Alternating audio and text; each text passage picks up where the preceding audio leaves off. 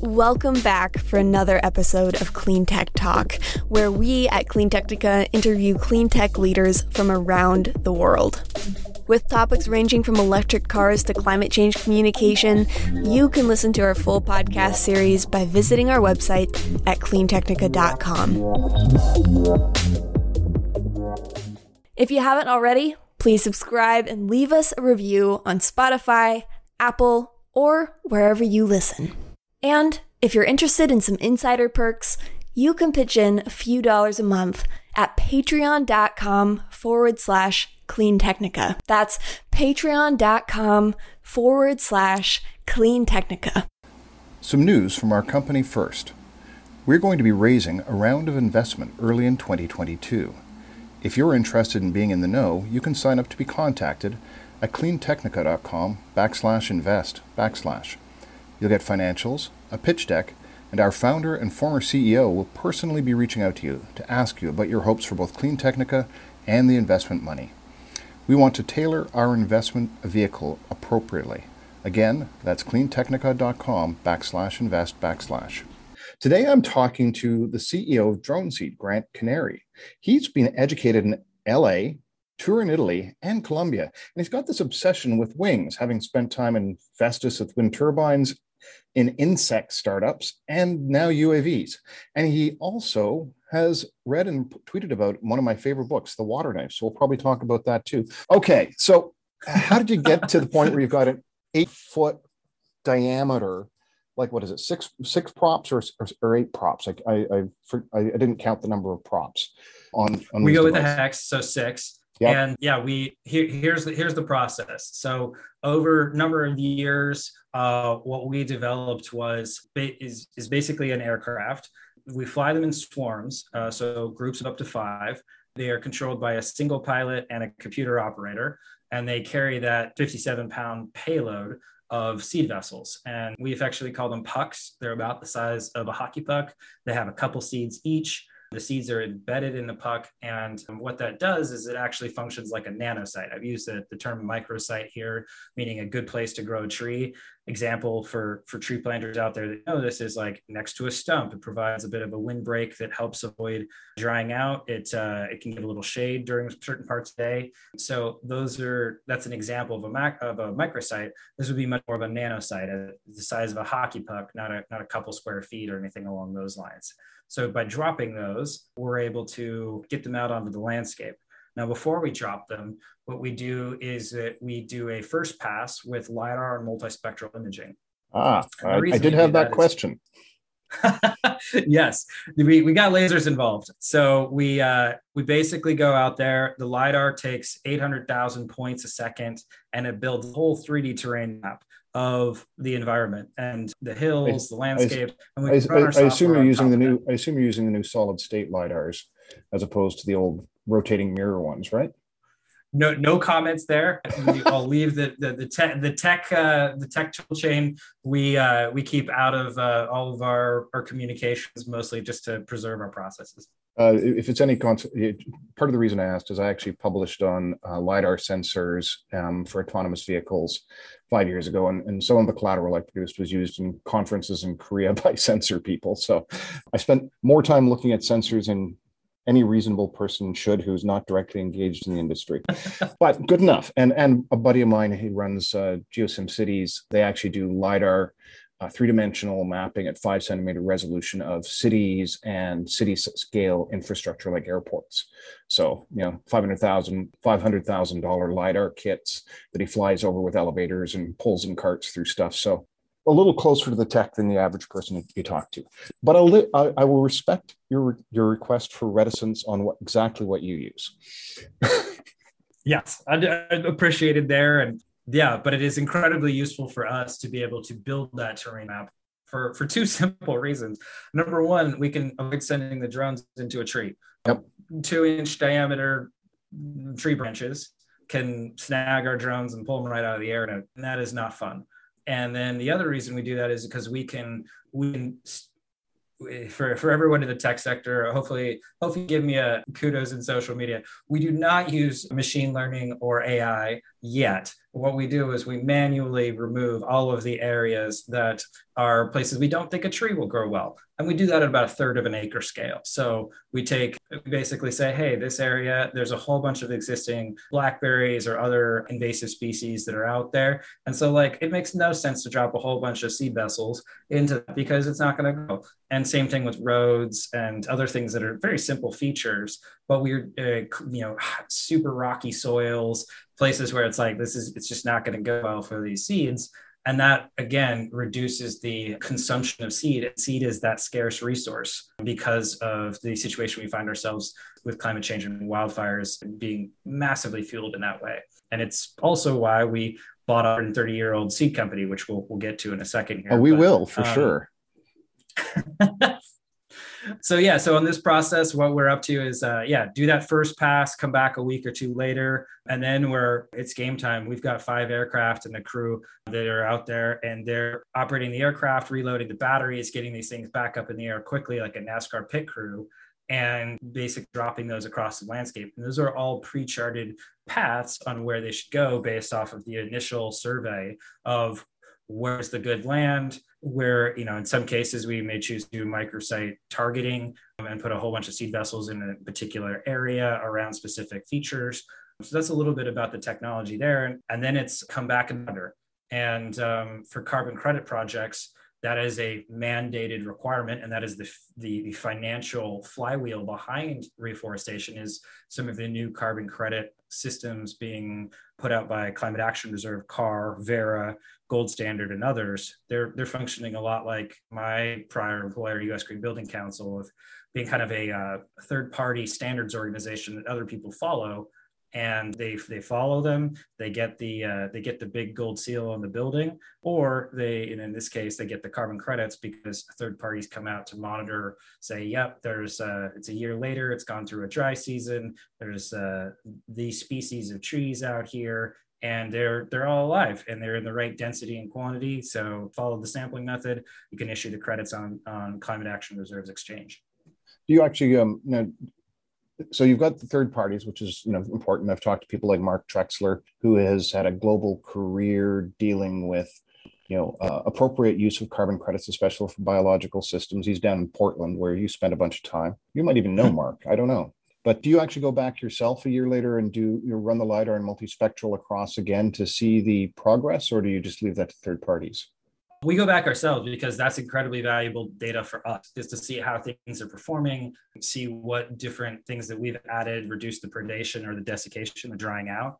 Yeah. And so that figure out what that targeting looks like and how that's performing. So it's incredibly valuable for us, but it's something that from a trust perspective, full respect to Climate Action Reserve, that's absolutely how it should be done. As a registered professional forester for California projects, goes out, they're accredited or approved by CAR to be that third party. It can't just be anybody. And they're following sampling methods that we've used since the 1920s on how do you measure trees, how do you pick out the diameter breast height, how do you focus on that. Obviously in 1 year you're not getting to that, but for anybody who's measured things in chains and has done fixed radius plots, it's a lot of that type of methodology to do random sampling and figure out the quantity of trees and densities and the right sort of is the peanut butter spread across the whole landscape, or is it is it clumpy?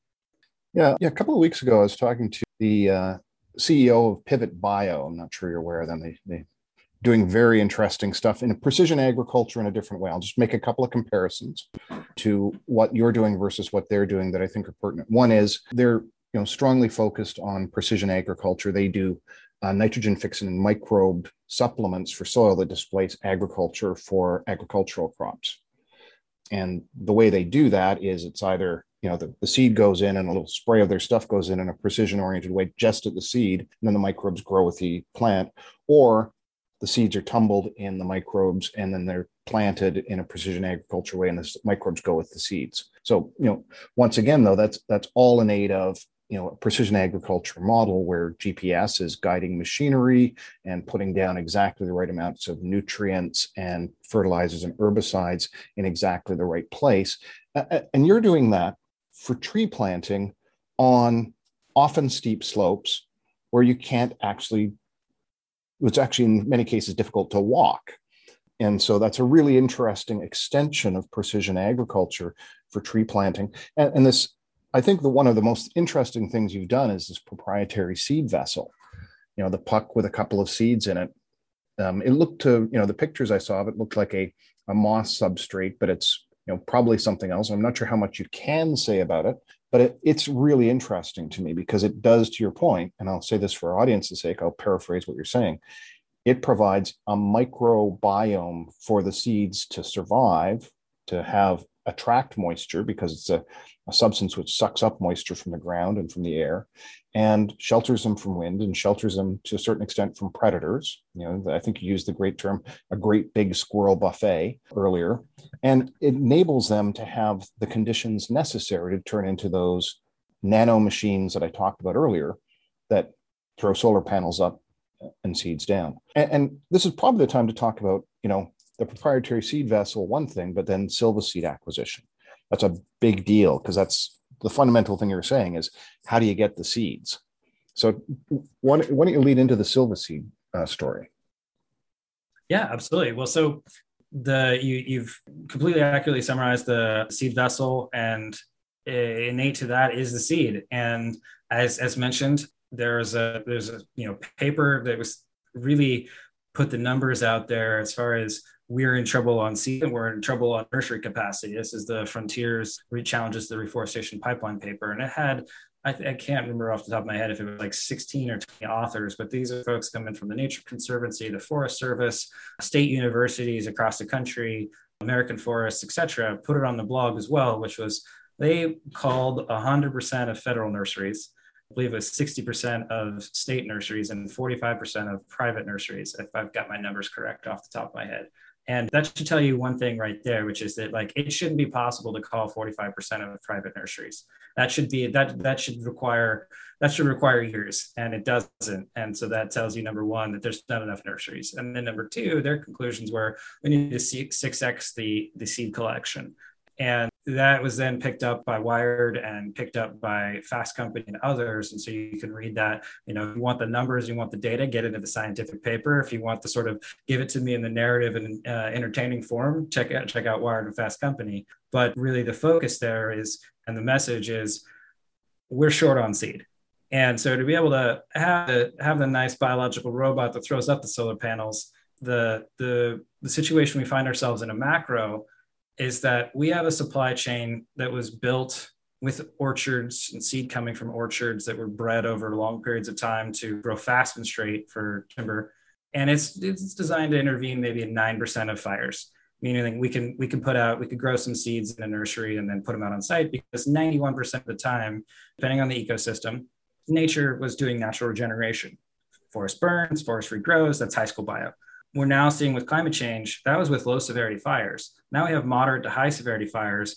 And so unlike, here's the know why of why we're now seeing as in some ecosystems, 60% of the time nature's naturally regenerating rate, or 40% of the time, is a low severity fire goes through and it kind of burns the soil like a creme brulee. There's that little ash cap, and then there's all the yellow gooey stuff that's happy underneath, and that's where the seeds are in the soil.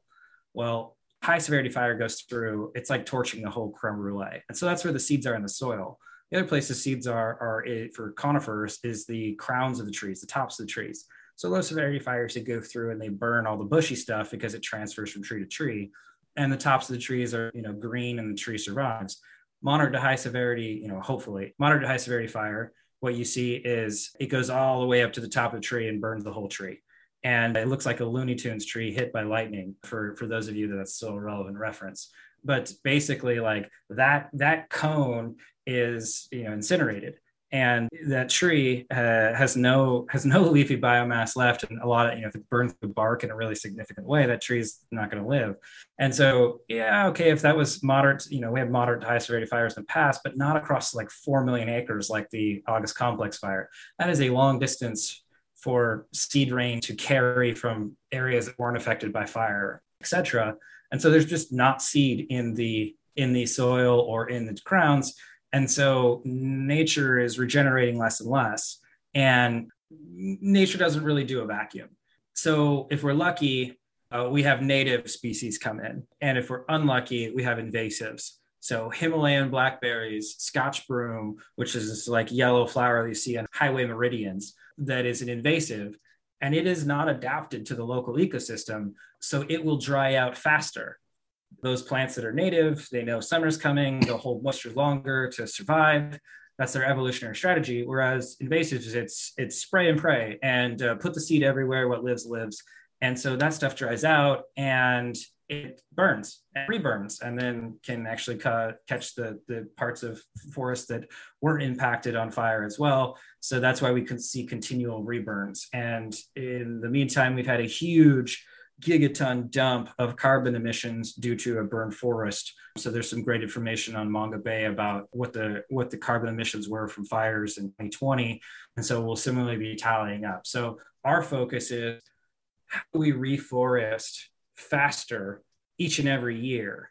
And with the acquisition of Silvaseed, what we're able to do with land managers that are affected by fire is to plug them anywhere into a vertically integrated suite of services that we can now offer. We were drones operating in difficult terrain after a fire. Now we are able to say, look, with Silvaseed, we collect the seed. We're the largest private seed bank on the West Coast, potentially in North America. And we are able to then, clean it, take the cones, we break them apart, and then we're able to put it into the seed vessels and get out to site rapidly within 90 days, which has not been possible previously for land managers impacted by fire. Or we can grow seedlings, and seed grows millions of seedlings a year. We are doubling that capacity in both the seeds and the seedlings. And we are focusing on how we expand, how do we do more human intervention? And then the last part is there's the capital. So where does the money come in for reforestation? Reforestation has previously been like an oil change. It's a compliance thing that people do, and they don't want to pay a ton for it, but they don't want their car to stop running. So they pay for it, but they don't want to pay a ton. And they're not bragging at cocktail parties about the deluxe oil change they got. Now, if they didn't put oil in their car for 4 years, they sure aren't bragging. That's a cocktail story.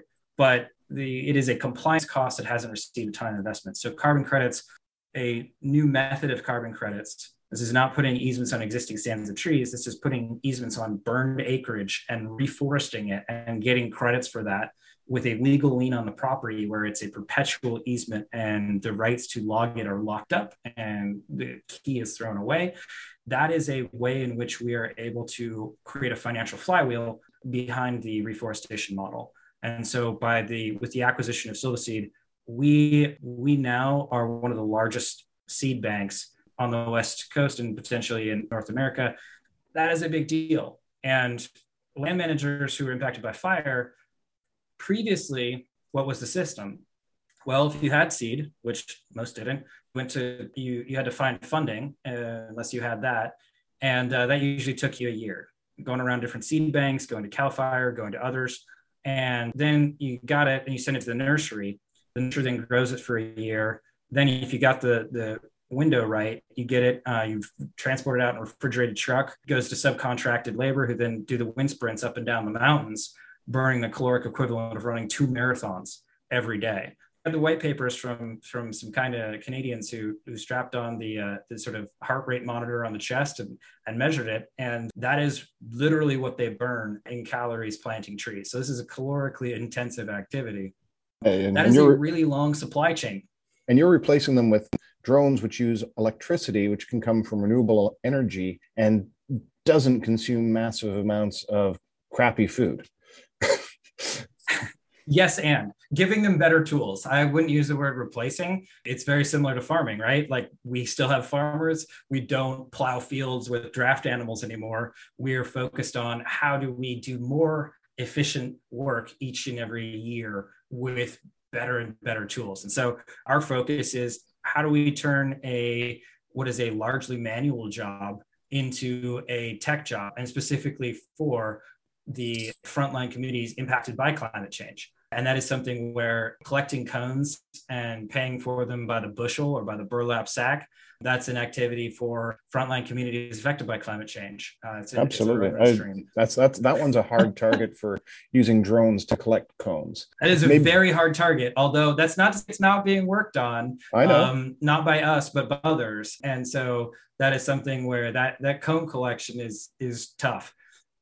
Yeah, I've had another part of my odd background is that I was actually in the process of designing swarm-based robotic systems in around 2001, long before we had the energy density and the batteries to do what we were envisaging with our, component-based stuff. But so I've looked at the algorithms and stuff, some of which you're possibly using in some of your stuff, but my knowledge is stale. So yeah, force leverage with automation for more highly skilled workforces is a big bonus. And there are some problems that are just tough. We've only got about 8 minutes left. And I do want to talk about this thing that you've got, which is unusual. So for people who haven't been following unmanned aerial vehicles in the United States, the US Federal Aviation Association, or whatever administration, I think it is, FAA, is actually one of the most stringent regulatory bodies on what we think of as drones in the world.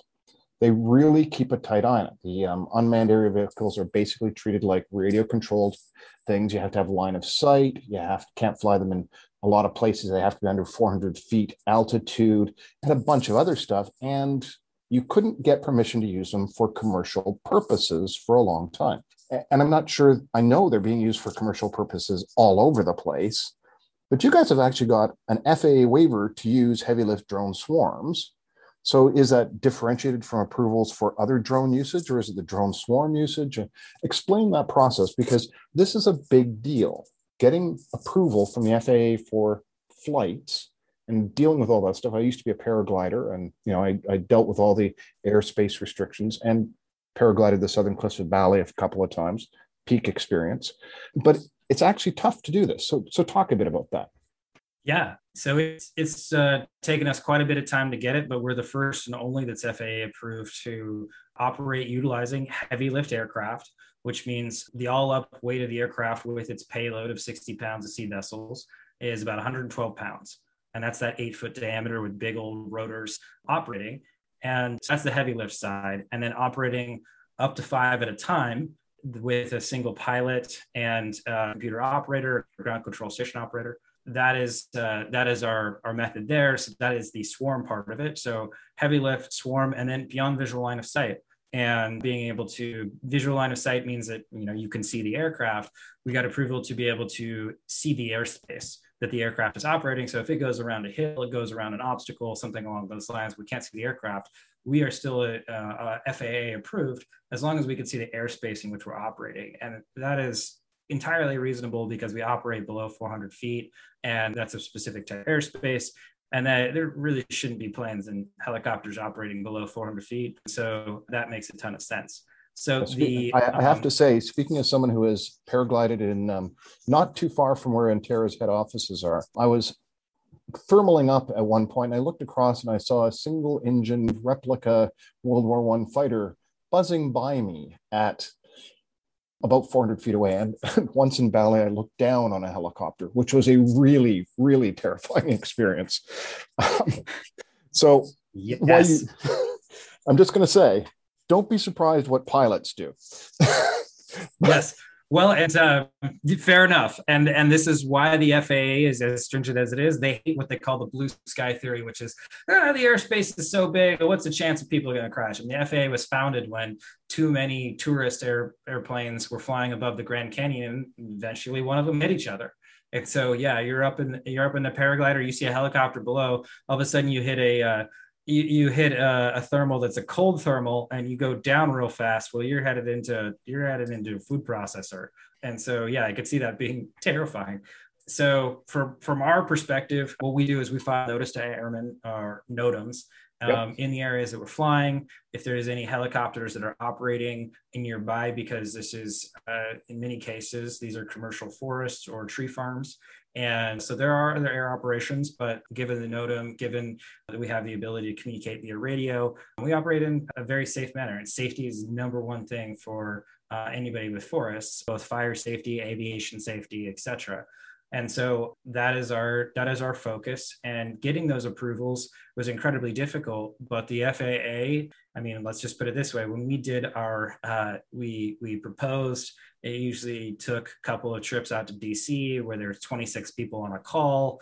And some of it was curiosity about what we were up to. Some of it was people wanting to make sure that part of the airspace that they were responsible for was represented, whether that was, I won't get into details there, but basically. And then when we did our flight inspections with the Flight Standard District Office, there's FSDO, there was not one, but 6 inspectors that came out as they were doing training for how do they regulate and how do they work with drone operators. And so, yeah, we went through the ringer, and each one of those approvals was a separate process and then worked together. So that is, as a result of that, we are now FAA approved. We're the first and only for every state west of Colorado, including Alaska and Hawaii. So we have some projects in Hawaii that are early days, looking to expand those, and then operating in Oregon, Washington, Idaho, California, and British Columbia today. We'll be expanding, as we grow, we'll be expanding. And to really put this in context, a 120-pound drone, let's compare that to a Canada Goose. A Canada Goose can destroy a jet engine and knock a jet out of the sky or hole the jet window. And it weighs a tiny fraction of what a 120-pound chunk of plastics and blades and metals and ceramics in the air does. So it's very important, the safety stuff that you've been doing. Last point, I'm gonna leave it to you. You've got the percentage reforestation costs. So I'd like you to close with 2 thoughts. How much money do you save? And then you've got an audience that crosses North America and around the world, about 50% United States, 50% non-USA. It's just the open-ended opportunity for you to say whatever you want to say to that audience. So costs, open-ended. Absolutely. Well, so on the savings, I mean, it's always it depends because of the local ecosystem. But where we focus on is creating a project model that works to landowner objectives, selecting appropriate species, and then saving money by getting in there before the weeds get up within 90 days. And that's not been possible because previously it's been a 3-year supply chain. And you weren't, the Paradise Fire wasn't getting started on deforesting in many cases until it burned in 2018. And they're looking at starting on it in 2020. And so we're now able to be out there in 90 days. And we can do that because we're utilizing seed in those vessels, and we can get up there before the weeds, which saves people a lot on getting rid of those weeds. And so that is something that for land managers that are affected by fire is a really important aspect of our approach. It's a cost savings aspects. And then for the carbon credit side, that's where the financial flywheel kicks in. And instead of waiting 20 to 40 years to get a return on investment from timber, we can do that in 2. And we can do it at a much greater return. So I guess if I'm to use sort of like for the customer side, I would say very much like if you're affected by fire, if you know folks that are, give us, look us up on the website, come talk to us. And if there is a small 2 acres or whatnot, what we do is we refer people to a registered professional florist. They group people and then place an order so that they can either get one of our 4 vertically integrated services: seeds, seedlings, aerial enhanced seeding, or carbon credit reforestation, or all 4 of those, which is really the whole purpose of the acquisition.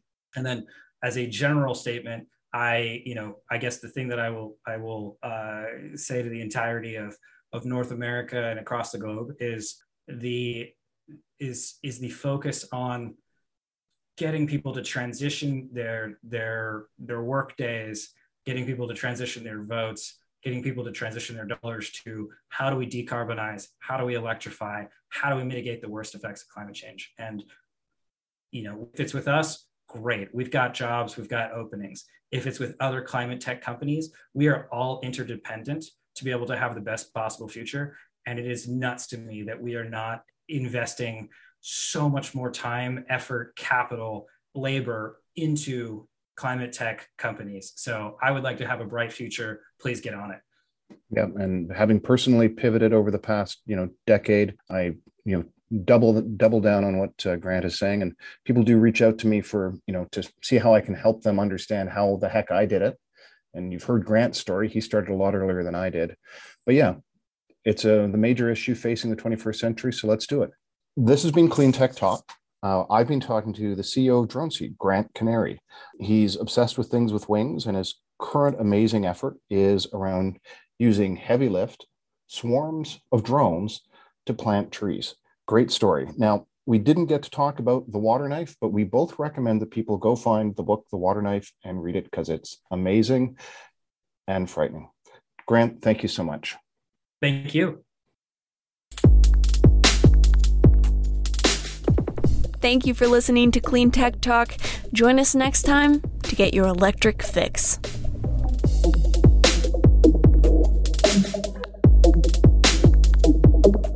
If you would like to sponsor our podcast, send us an email at accounts@cleantechnica.com. That's ACCOUNTS@cleantechnica.com. Thanks.